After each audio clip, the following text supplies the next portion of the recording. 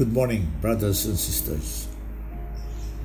Today, as we look around us and see the havoc that the COVID-19 pandemic has brought upon us, numerous deaths and an increasing number of sick people at home and in the hospitals, the long queue of hungry and destitute people trying to get a meal for the day from community pantries, and swelling number of jobless people,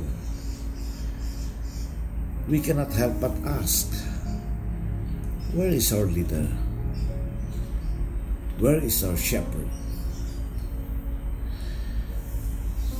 The other Sunday was Good Shepherd Sunday, and very vivid in my mind were the beautiful praises from the gospel on that Sunday.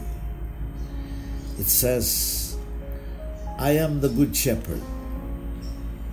The good shepherd gives his life for the sheep. I know my own, and my own know me. Then it says, I have other sheep that are not of this fold. These I have to lead as well, and they listen to me.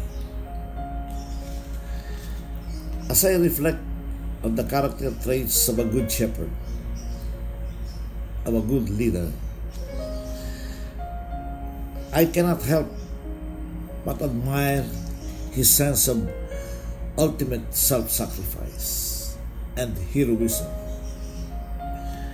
being willing to give his life for his sheep. Then another trait of a good shepherd is that he knows his sheep, and his sheep know him. The good shepherd hears the cries of his sheep, cries of injustice and persecutions. He knows their anguish, and he confronts these woes and empathizes with his flock. And lastly, the good shepherd unites his flock and guides and protects them in their day-to-day grazing. Let us pray. Heavenly Father, you sent us your Son, our Lord Jesus Christ, our Savior, to be our good shepherd.